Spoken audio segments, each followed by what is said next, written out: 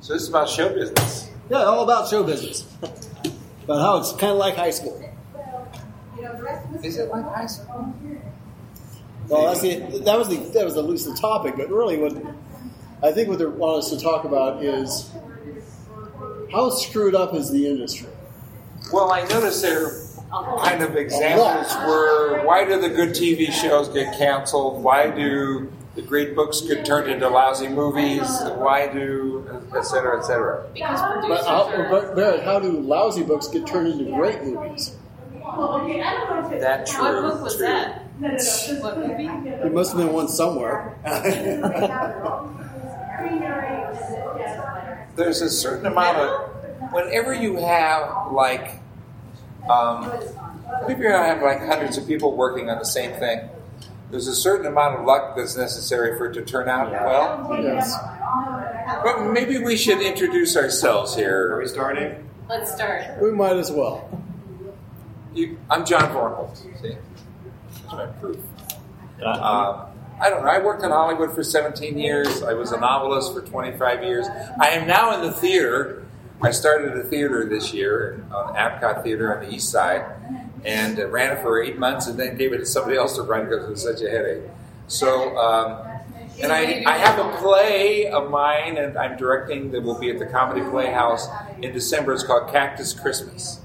And this is a play that's actually run before around town. It's a Christmas family show. So lately I'm writing lots of theater and directing plays and stuff. I'm Marty Ketola. I'm a local filmmaker, producer, director. I've made 3 micro-budget films here in Tucson, and I'm currently crowdsourcing for the next one. I got some cards I'll pass off for that. And I guess my main thing was I was a host on public access here in Tucson for 25 years before Access Tucson closed down last year. I'm Bruce Wiley. Besides just being the generally vivacious character that I usually am, I'm a former professional actor. I've worked in major motion pictures. I have 4 films to my credit, 2 behind the scenes, 2 in front of the lens. Started in the late 70s with a small Western that was called Tom Horn, starring Steve McQueen.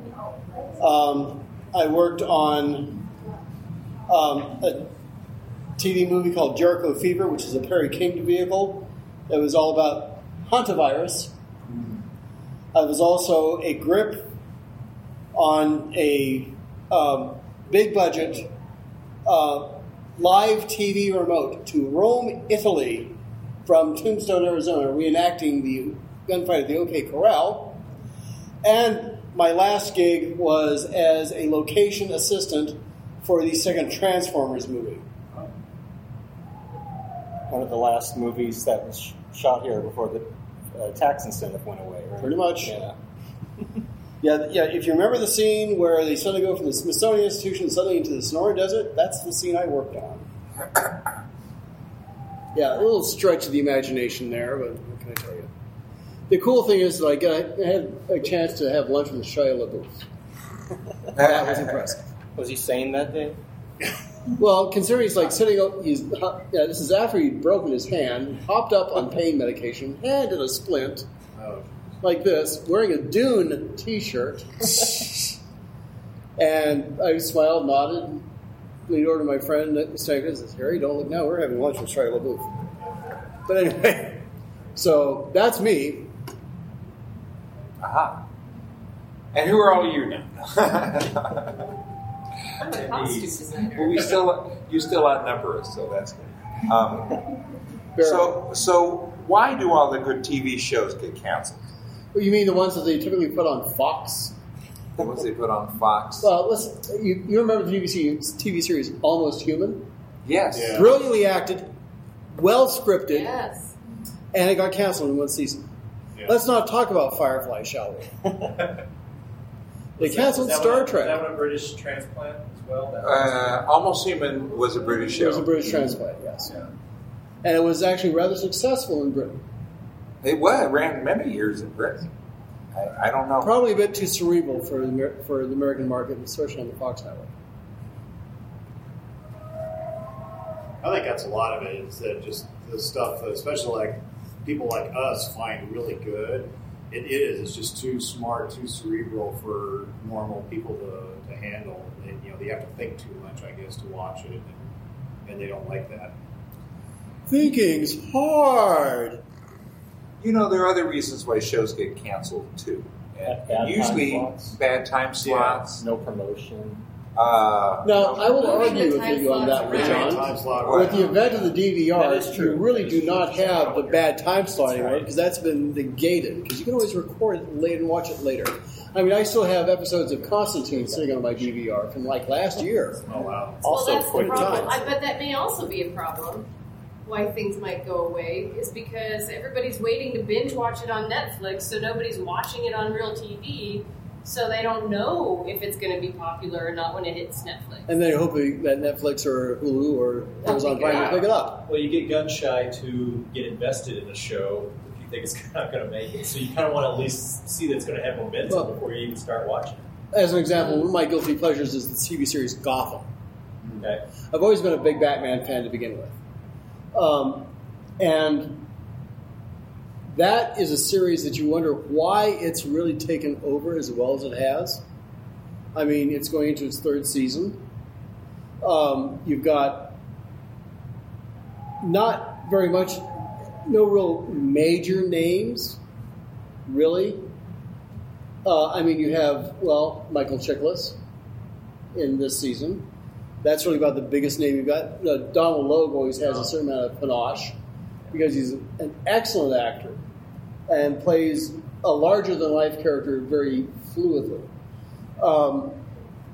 But other than that, really, there's no really stellar person, except maybe Sean Pertwee.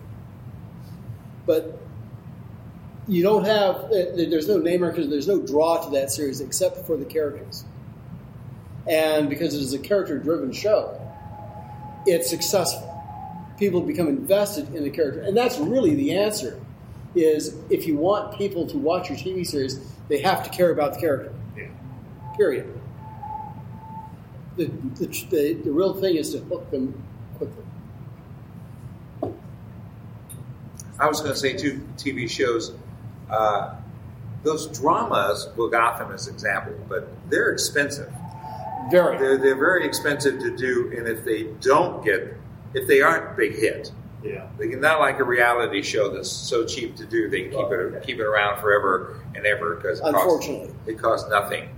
And so all these hour-long fantasy type shows are really expensive. So there's not all of them going to make it. I think it was Steven Spielberg who kind of approached this not too long ago in an article he wrote somewhere about how the Hollywood's paradigm doesn't really work anymore. And he was talking about mainly with big budget feature films that they can't all make money. I mean, and in fact, a great deal of them have to lose money because there's just not enough of an audience to go around. And if word of mouth starts getting bad nowadays, it travels with the speed of light, It just is no way to save any movie that's getting bad word of mouth. Well, and that's why they're probably going for remakes and sequels. No, the reason they're going for remakes is because there is no such thing as a new idea in Hollywood. Well, they already but that's own not all true. Stuff. So there are lots of new ideas in Hollywood. There's no producer that's willing to spend money on those new ideas because it's not a sure thing. Every producer wants a sure thing because they want to make money. No, it's actually the same reason why they'll pay. Well, I was going to say Tom Cruise, but he's not a good example anymore. His star's a bit down. But Tom Hanks. I believe my firm belief is in Hollywood. They expect they're going to make a bad movie. They don't expect it's going to be a good movie. They all like it to be a good movie, but they all wander around set saying what a great movie it is. They will, but nobody knows for sure until it's all wrapped up and they show it to people. And so that's why they'll pay Tom Cruise, Tom Hanks, somebody $20, $25 million. And that's why they'll do a remake of something because they assume we'll get a couple good weeks out of this. A couple good weekends out of this before everybody finds out what a stinker it is. So their bet is, I've always felt that, their bet is this is going to be a real turkey. How do we get our money out of it? What's the best we can do if it's awful? So they plan for that, if that makes sense. Well, Yeah. I will. There's also the counterpoint on that is you look at the movies that are done in the Marvel Cinematic Universe these days. No one really expected Doctor Strange to take off like it did. Or Guardians of the Galaxy. Guardians of the Galaxy. Guardians was the one that just. Guardians that was is the dark. amazing. Yes, that was the dark horse. And then you got Deadpool with a rated R rating, and look what it made. Yeah. It was actually fresh, although the story was very basic. It Yeah. was. It was a very basic story, but it was just fun. It was fun to watch. It was such a fresh, different look on a superhero. And now they're doing the Wolverine as a rated R. Yes. The new Wolverine. Was Iron Man expected to do anything when it came out? Because it's the one that really No, kind of Iron Man's launched the all one that this. They really didn't expect Iron Man to do that much. They kind of figured, okay, well, this might be an interesting movie, and of course, And then the idea of Robert Downey Jr. playing a narcissistic, drug-addled drunk. Yeah, That's kind of a natural for him, Typecasting. Yeah. Typecasting. But that was the first time they've done kind of an anti-hero superhero movie, where he was their reverend.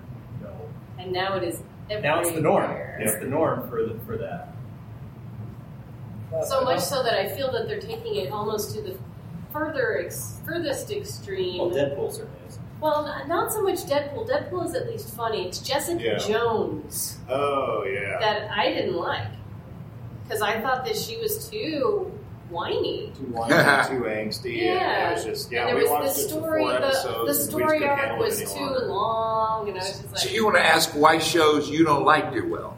Is that what you... No, I don't know why That's it the did opposite well. of why do shows I like always get canceled. But Probably the same reason. probably the same reason. They Yeah. don't get the 1834s. And also, certain movies, I wanted to see Iron Man because I was a fan of comic books. I know a lot of people wanted to see Deadpool. Good, bad, and different. They were going to that movie. Oh, yeah. Right. Because it was a Deadpool movie. And Well, they did And they were media lucky. campaign for good. Deadpool, though, Yeah. was really cool, too. I mean, it was all over the internet for weeks. I remember when I wrote a Spider-Man novel called Valley of the Lizard with the lizard and chupacabras. He organized all the chupacabras to, the lizard's always trying to take over the world for the reptiles. Sure. So I thought chupacabras would be good. But I remember after I finished that, and they said, "Oh, we got another superhero nobody wants to do." I go, "Who's that?" And they go, "Iron Man." You want to do an Iron Man novel? I go, well, what's it pay? It pays about half of what the Spider-Man novels pay. And I said, well, no thanks. so I could have written an Iron Man novel, but I didn't write one. But this guy, nobody knew at the time it was going to become a big franchise because it was kind of an old-fashioned. Well, none of them were ever really a franchise except for Spider-Man. Yeah. Everything else. Well, it wasn't a comic book franchise, but Iron Man became a movie. Right, but as far It was as the second tier. adaptations, No, it even wasn't. the No. earlier Spider-Man adaptations weren't really good. I mean, the Tobey Maguire one was really good. Well, what happened, Marvel made a big decision that was crucial to all this, is before the original Spider-Man movies, they acted just like any other holder of intellectual property. Universal come to them and say, I want to make a Spider-Man. 20th Century Fox. Anybody would come and they say, okay, the rights cost us and such. Sell you the rights, you go make a movie, but we don't have any control over it. We don't, we'll take the money when there's and more of it. But they realized at some point that this is very risky because even though they're making big budget movies, we have we don't have any idea if they're going to be good or bad or really help our property. And so a few years ago, they said, we're not going to do that anymore. We're not going to farm this out to other studios. We're going to make all of our own superhero movies. And they went up in quality after Was that. Iron Man the first one that they kept? Yes. Correct. Because Sony did Spider-Man Sony did Spider-Man and X-Men. and X-Men, right?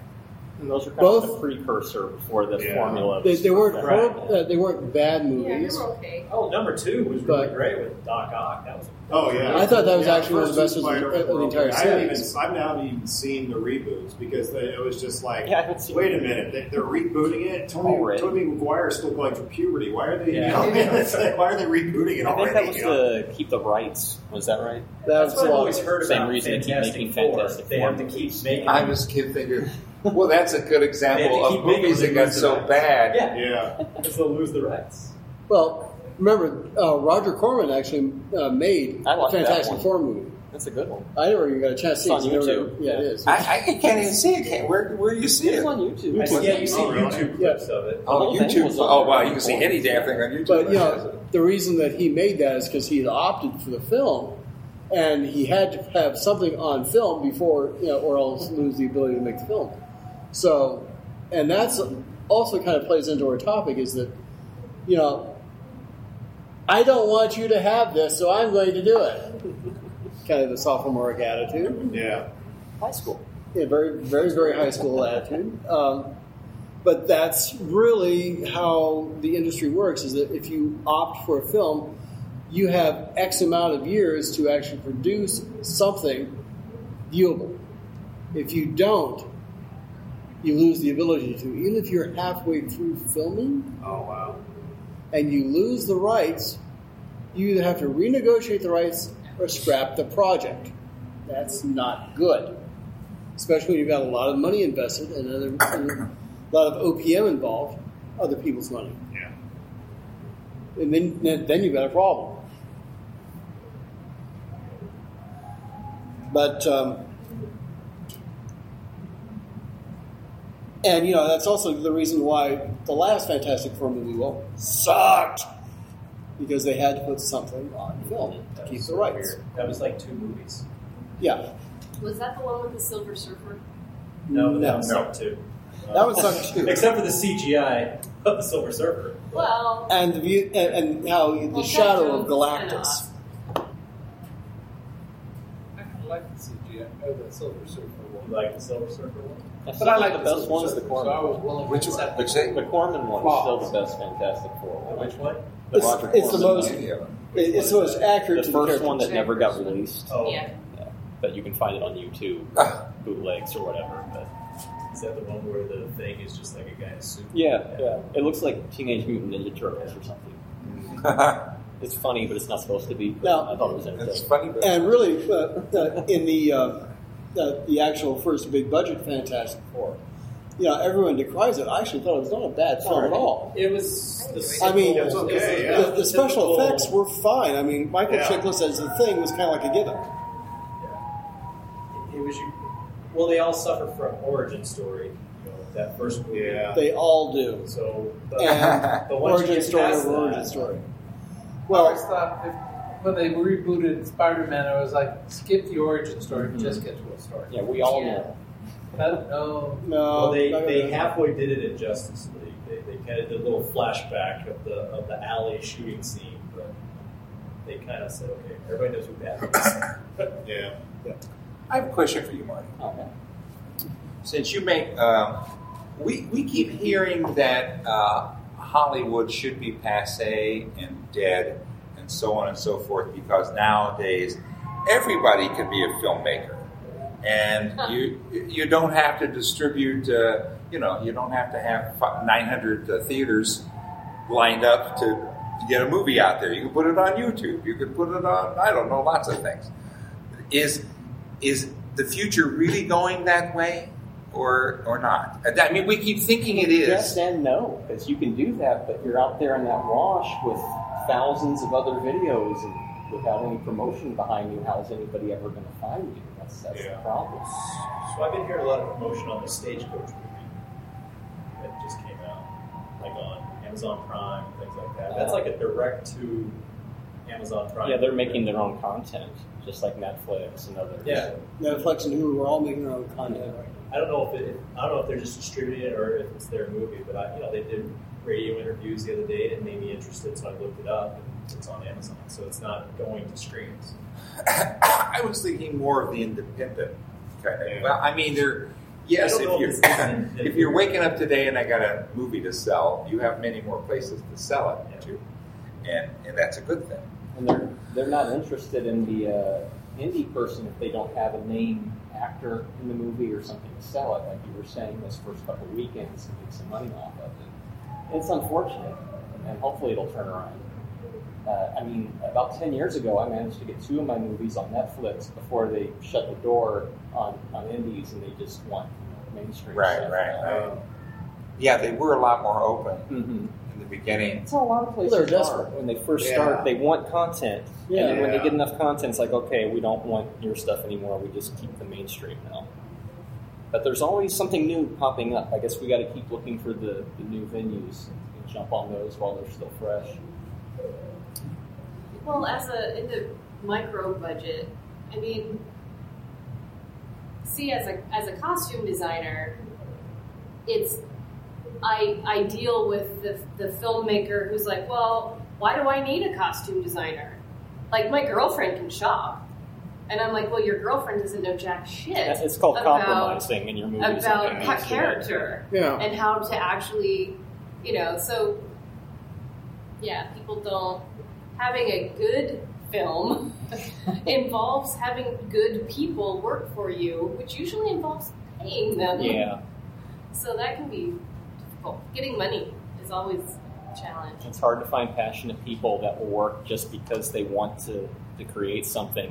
Everybody wants a paycheck, and I understand that. Well, because, we're fond of food. Exactly. Now, mind you, I think it's a lot easier to find actors who are willing to work for scale or even less than scale, especially if you're not a union shop. And just to do it because, hey, this looks like a pretty interesting project. Why don't I can really get behind this? Which thankfully gives you that draw, get people, to actually see your work.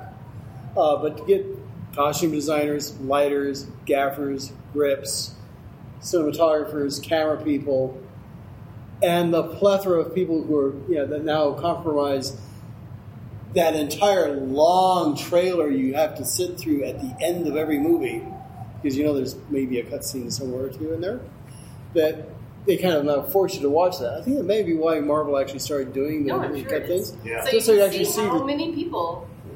Because it keeps you from jumping up and running out the door. Yeah. And the number of people who have to work on any kind of project is legion. Yeah. And that kind of also ties into why do we always have 7 or 8 different writers, directors, producers on a film? That's one of our questions. It was actually. See, that's why I was kind of generally segueing into that. That was good. I do that. Looking at that. Why are there 8 writers on every film?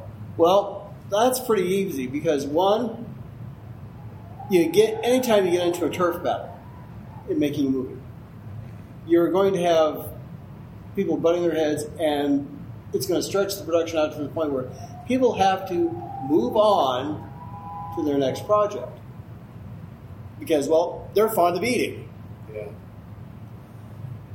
Yeah. Or you get into a creative differences battle with directors. As an example, look at the recent Ant-Man movie. How many directors and producers did it go through? It went through a lot.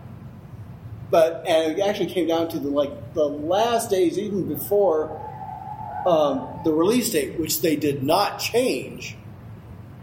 Even throughout that entire turf battle, the studios said, "We are releasing on this date. You better have something to be able to put in the theaters." And they moved mountains and did it, and actually came out with a pretty decent product. Yeah. Now, could it have been better? Probably. Sure. But it was entertaining. Yeah. Doctor Strange went through very much the same thing. A lot of creative issues involved, and they turned out a fairly decent little movie, especially in something It's good. Yeah. I mean, I'm sorry, but as he's getting knocked into the dark dimension, and we see all these weird planetscapes and such, I wanted to jump up and go, "Holy Steve Ditko, Batman!" So I'm going, they're finally giving me the flashbacks they promised me all those years ago. It reminded me of Ant-Man when he goes to... Yeah. And that might actually be part of it, because he may have slipped into an alternate dimension as he's shrinking. I will tackle the 8 why are there 8 writers question. Well, as a writer, you would. I would. Because there's first writer or two who actually went in to pitch the idea to the producers. Okay, you're the producers, and Marty and I came in, and we pitched it to you. But you think that is a great idea for a movie. It's a terrific idea for a movie. But we're not names. We're not anything. You're not gonna get the budget going on us. So maybe you'll get a script from us and pay us some money and make sure we're signed off and have no more to do with our idea. And we have an asterisk. We have an asterisk. We're maybe you will be in there. Team. We're writing team, so we'll be Marty and with the asterisk, and Marty and John instead of Marty and spelled out, which is two other people. And so we're already two, and we've come and gone, right? And the producer, you're the producer, and you've got a writing team you've loved, you've worked with in every other movie, and you've assured them they'll get a crack at the script too. Okay. So they're going to get a crack at it. So we're already up to 4 writers, right? And then we get a director and a movie star connected up, okay? And they look at it and they think, well, this stinks. The other 2 scripts stink. My friend, or my girlfriend, or my boyfriend, he's a great writer. He'll work this all out. So now we're up to 5 or 6 writers, and pretty soon, then somebody's got to go through, and you always see this, somebody's got to go through all the 8 versions of the scripts and turn them into something that's actually usable at some point in this whole thing, or they're all going to spend millions of dollars and get nothing, which they do all the time. Okay, so. Are the Marvel movies, because the Marvel movies have been consistently good, do they go through the same number of writers? Oh, yes. I mean, yeah? Well, as I mentioned, the Ant-Man movie went through several that's writers. true. Not all of them. In other words, there are probably some that are now running pretty smoothly, some of these franchises. Everybody knows who's working on them and so on and so forth. Somebody said to me the other day, how is Clint Eastwood able to make all these movies? He seems like a doddering old fool whenever he's interviewed or something like that. And I said, because he's got a crew of 400 people who make one movie after another. He just shows up and says, action, cut. And, that's all he does. And the next 200 are moving on to the next movie he's doing. So that's why. That's a good team. Yeah. Just remember, Ed Wood made movies. Yeah. That last till today, because they're that bad. Okay. But he made, he had a team. Yes. Small crew of people. He had a few actors he knew he could count on. Ready to go see. The trick is getting on one of those teams. Getting on one of those A teams. Tor? Yep. I think I heard the director's already parted ways on Deadpool 2. So they're saying Ryan Reynolds. Oh, yeah? Yeah. Not getting along. Well, that again, that's also kind of why the movie industry is kind of like high school, because you have a lot of egos involved. Oh, yeah. A lot of egos, a lot of clicks. I'm actually surprised any movie ever actually even gets made. Yes. Because there's so many, so many attitudes and dramas, and so many people want to, everybody, especially in the lower parts, everybody is looking at it as, this is my big break to make it big so I can get on that A team. So they're putting all their worth into it, and when some other little part of the movie is like, oh no, you can't do that because it's taking away from all of my art, you get into all this stuff, and it's like it's a miracle movies even get made, really. Well, and even at the higher echelons, I mean, one of my best friends is an actress, and she's been working towards getting on a movie with Gerard Butler? Yeah, Gerard Butler. And that's just been dragging forever. And everybody loves the script, and it's a great script, but there's all this drama behind the scenes, and who's going to play the actor opposite Gerard Butler, and, oh, well, we want it to be this person. Oh, no, he won't work with that person. And, oh, well, he rejects this person, too. And, well, maybe this person. It's just like, that's high school. When you said it's amazing any movie gets made, they put about 10 or 20 times into, not production, but into into development. They put they put like 20 times more movie. They put hundreds of movies into development. They spend all that. And they really only make like 60, 70, 80 big budget movies a year. Yeah. So because I have sold countless movie scripts my time in Hollywood that never got made. And I always could tell really good scripts. They always got bought. I remember the best script I read in my time in Hollywood was called POW, Police Officers' Wives. And it was written by this woman who really, and this was 30 years ago, so it was a lot more brutal look at police officers than you would ever see today. This script was amazing. I remember Tony Bill optioned it, took her all around everywhere. I said, well, that's the best movie I read, the script I read. Of course, it never got made. Yeah. Even with a big producer, even with actors, even whatever, I don't know. Yeah. You really wonder why the best scripts don't get made. And I remember this. They asked me to write the kids' book novelization of the Lost in Space movie. And I read that script, and I go, Jesus mercy, this is going to be horrible. I looked at it and I said, the remake of Lost in Space with the guy from Friends. Right. And, I looked at that, and I was busy enough in those days, and it wasn't enough money. I was able to turn it down because I just didn't want to deal with it. I just didn't want to try it. Because when you write a novelization of a movie script, you don't have the people watching it and go, oh, I kind of believe this because it's up there. You've got to make people believe it just on your pure logic and words and stuff. Yeah. And that you actually reminded me of a story about a situation that Simon Hawke told me several years ago about when he was contracted to write the novelizations for the Friday the 13th movies. Yeah. And so he's meeting with producers. He's going, so really, what is Jason's motivation? Why does he do these things? And they're going, motivation. Wow, that's a good idea. Oh yeah, there wasn't one. The motivation is he saw his mom get her head chopped off. Yeah, it's kind of weak. It's weak, but it's something. That would do it. That would turn me into a killable murdering maniac. Sure. I'm sure. It could happen. So my question is why do they take good books and then turn them into scripts that have nothing to do with the book and then are surprised when they fail? It's probably that same reason. It's the 8 writers, but it's also face facts. A book is probably the equivalent of 8 or 9 movies. Yeah. Okay, a full-size adult novel. Okay, and even Harry Potter things, including as much stuff as they could, they still left out a ton of stuff. Right. And characters and all that. So you automatically are forced to pare down that story. I remember, this is not science fiction, but the famous East of Eden, famous book by, we all read it in high school. Well, they made the movie, and the movie is just one half the book. It's obvious. It stops right at the middle of the book. Yeah. And they didn't even bother to do the rest of it, but they had the part they wanted, they sort of Cain and Adam kind of, retelling. And so you look at that, that's one way to do it. And you look at, I remember for a while I had to adapt people's books into audio cassettes. And I did this for a little while, and it was really crazy because it would be, again, another big book that had to be boiled down to like a 2-hour cassette. And I wasn't allowed to write anything.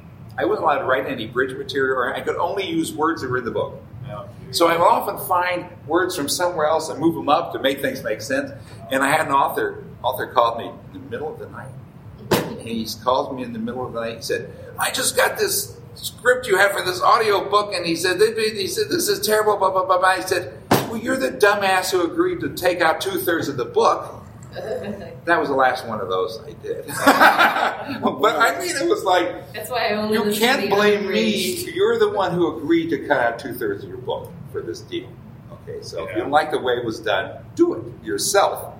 It is difficult, I'm sure, but it's like Lord of the Rings. They did a good job. I think he kind of went way off base with the Hobbits, but I think Lord of the Rings, they stayed true to the spirit of the book. True. The Harry Potter They tried to turn the Hobbit into a trilogy. Yeah. Right. It wasn't a trilogy. But then the Harry Potter books, they stayed true to the story.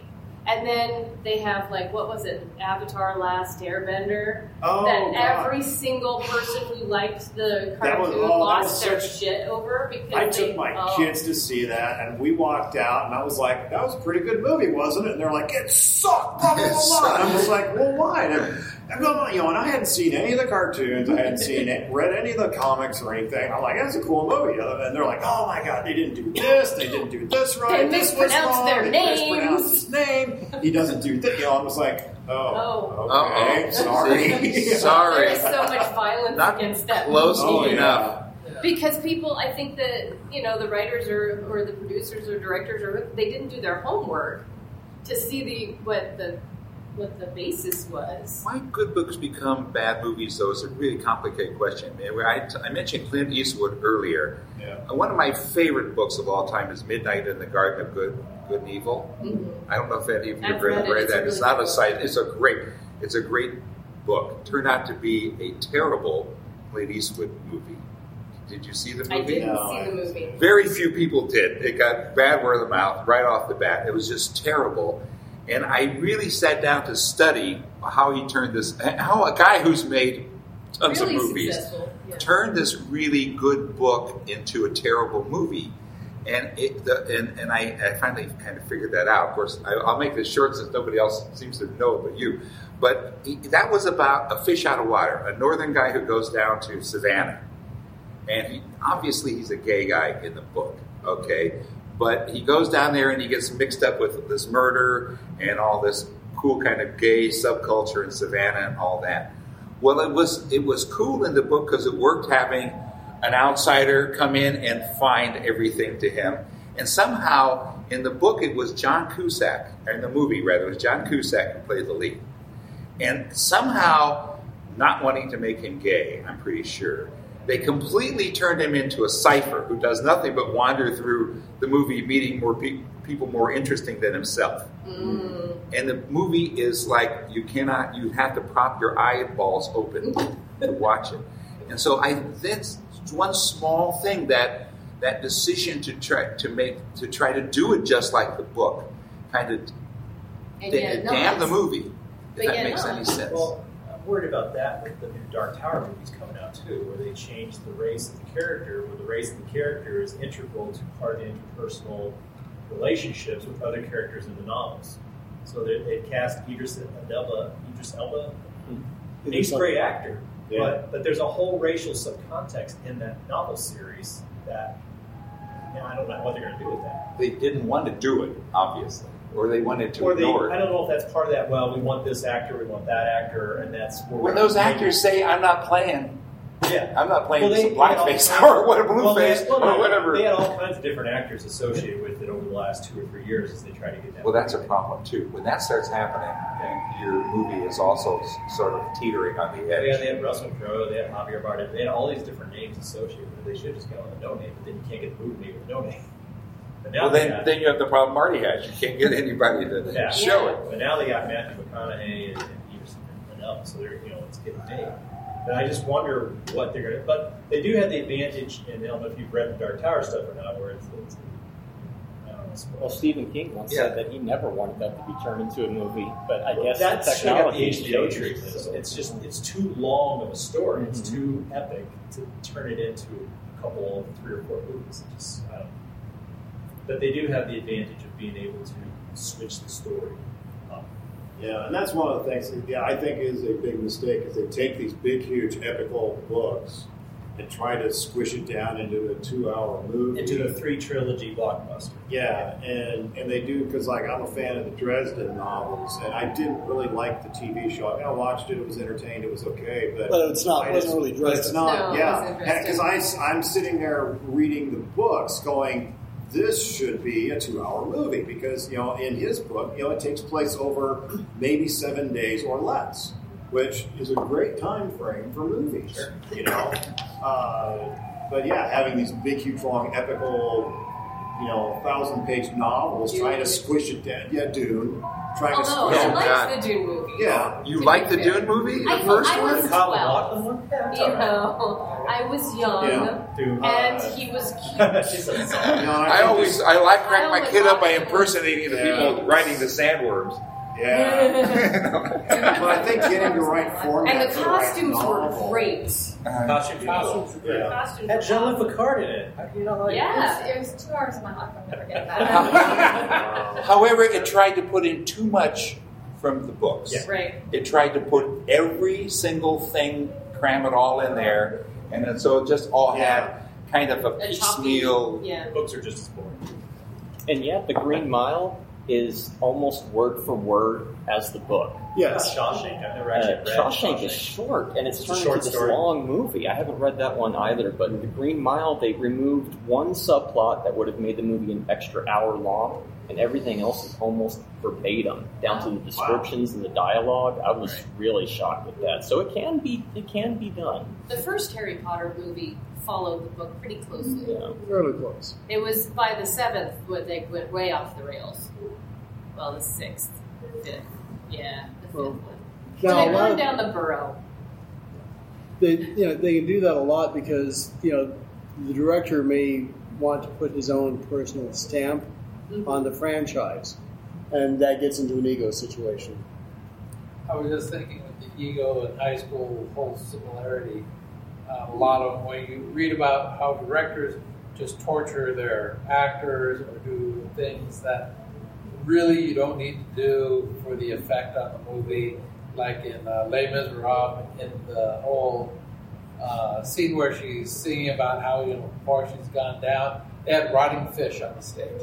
Nice. Just to add that extra sense so the actors know how miserable they are. Oh, I Yeah, a understand. little more. They had for a while. They had you could do cattle calls in Tucson for movies, and they'd send you out emails. So you show up and you'd go through it. I showed up for one. And they just had us walk by a wall, and we went 2 ways, left or right. And they go, "Thank you, have a nice day, go away." For everyone who went on my side, because they had a tape line on the wall, and it was for the postman. If you were taller than Tom Cruise, you went on this side. Yeah. If you were shorter Tom than Cruise is short. they would Yes. act. You had a chance of being an extra. Yeah, a lot of them are short. And I have a theory behind some of that. Because they fit into the period costumes. They get cast. I always thought it was so that they didn't just stand on a box and be next to the leading women. Well, I don't think that's Oh, the why. leading women are even Yes. smaller most of the time. The leading women are like miniature Yeah, they're people, as a costumer I know really tiny says. people. Yeah, she's Yeah, Megan she's a Fox miniature is a very person. small woman. Yeah.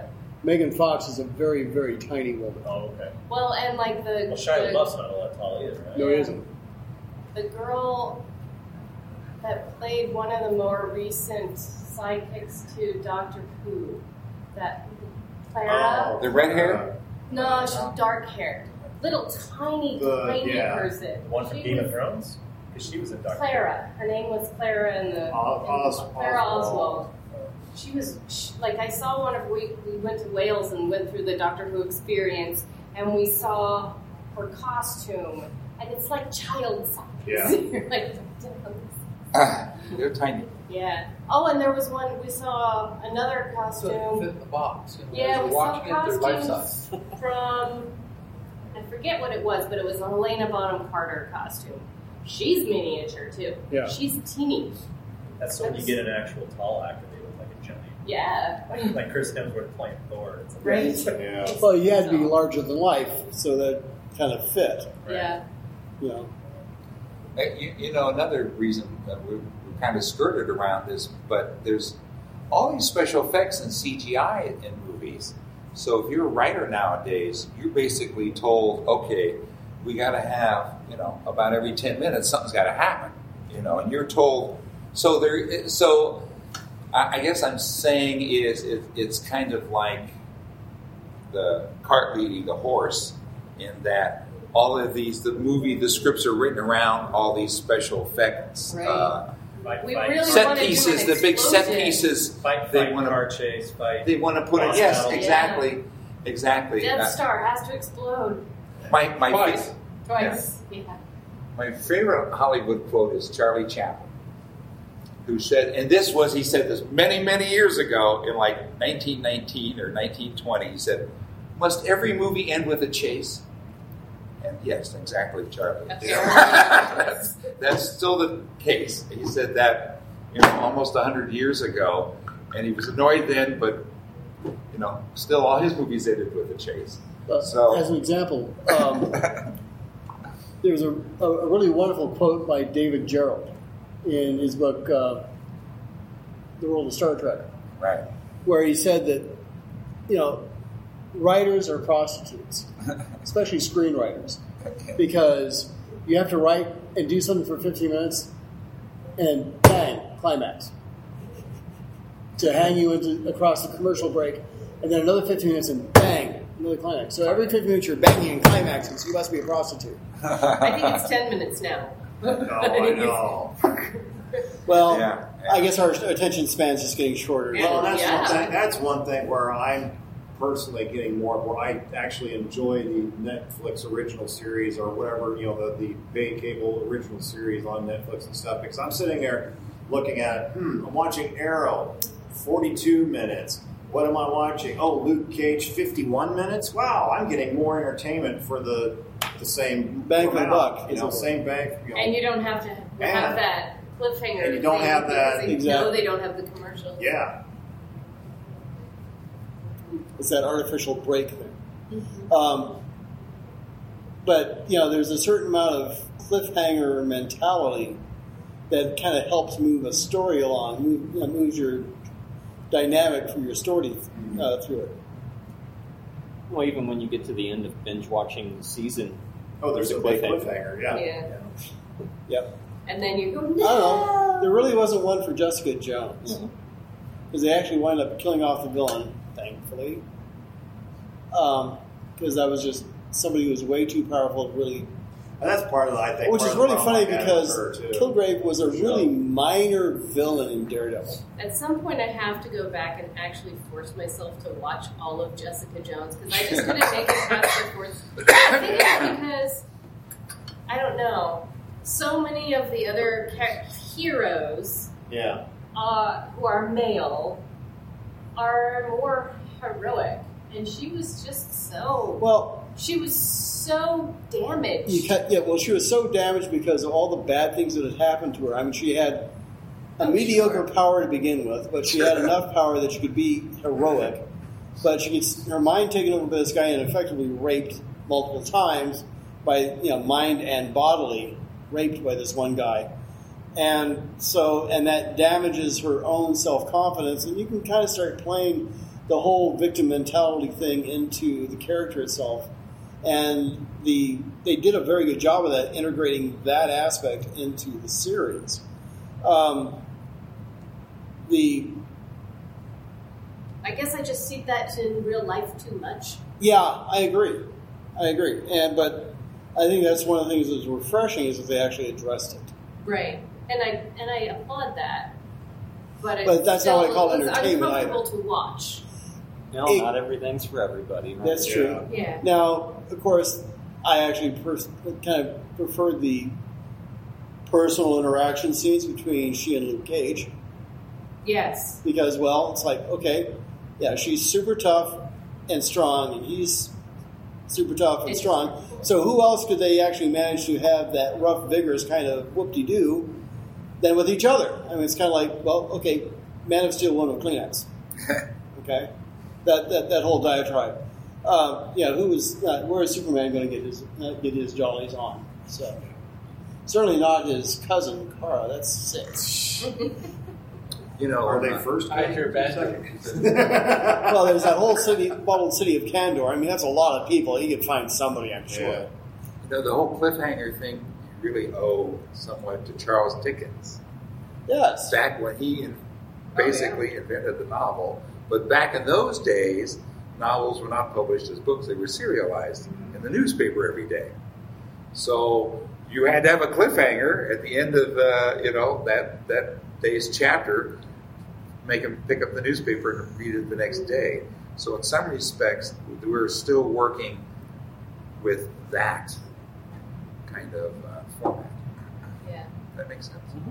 Yeah, I recently found a book by Louisa May Alcott that they found and published, and it's called A Long Fatal Love Chase. And she wrote it as a serial for the newspaper, and I think it was the book that in Little Women she writes, but doesn't go anywhere. And I think it's that because it didn't go anywhere in her lifetime because it was too sensational to be published. It's really boring. Well, that's interesting. Now, you bring up the topic of censorship in a way, which also does have something to do with the quality of what we get. And even though you think in this day and age there would be nothing censored, there's stuff censored all left, right, and center.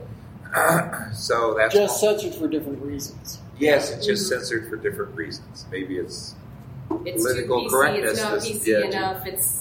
Okay, as an example, can you imagine Blazing Saddles being made today? No. Yeah, we talk about that a lot. No. And even today, it is still a brilliant piece of cinematography, and it's a hilarious movie. But you would never be able to make the movie today. Yeah, and I tell my boys, I'm like, Mel Brooks is the only person that could make Blazing Saddles. Nobody else could do it, I don't think. And it's totally just because Mel Brooks was who he was, or is who he is. Because he knew fart jokes were funny. Yeah, exactly. And he relished the fact that fart jokes were funny. Yes, he relished the fact that fart jokes were funny. I'm still waiting for Hitler on Ice. Or Jews in space. I've heard some people say that even Tropic Thunder couldn't be made today, and that's not even 10 years old. Yeah, Tropic Thunder is brilliant. I love that movie. I love that. All right. What is with you people? All right. What do you mean, you people? It's so true. Her movie making industry look at ourselves movie is Tropic Thunder. I have this movie. It's called Sex Sells: The Story of Latouche. And what it is... You have this movie in your head? Oh, I looked up I saw this panel and I was like, I'm going to be talking about this movie, so I'm looking up making sure I got the right thing. If you just go Google Sex Sells movie... This is a movie that exists. It's a movie that exists. I've watched it on Netflix twice. Okay. It's a story about these people who make pornography, and it's the director. He's getting ready to retire, and it's going to be, we're going to make the best thing. I'm going on with a bang and like this, and it's just going to be this greatest thing ever. And if you can get past the fact that they're making a porno and just watch it for what it is exactly what making a movie is like. It doesn't matter that it's porn. It's like, they always have the director who's doing one thing. You always got the actors are always doing their other thing, and like the one, you got the one kid that says, "Oh, you really can't act," and the lady like shows him how well she can act and all this stuff, and you're not acting, and there's all the stuff that goes on behind the scenes on set and stuff like that. It all happens in this movie. It's hilarious. It's like, and it's like I said, it's no, you watch something like that, it's like, it is no wonder any movie ever gets made. Well, I was just thinking on the line with censorship, I was watching History of the World on TV. I'm going, it's not funny. Why is it funny? Because all the jokes out of it. It's because they cut all the objectionable material out of it. So like when the Romans run to the apothecary and goes, "What do you need?" He goes, "I'm looking for a pack of Trojans." That's where they ended the scene. Yeah. Where the guy goes, "Just sold out."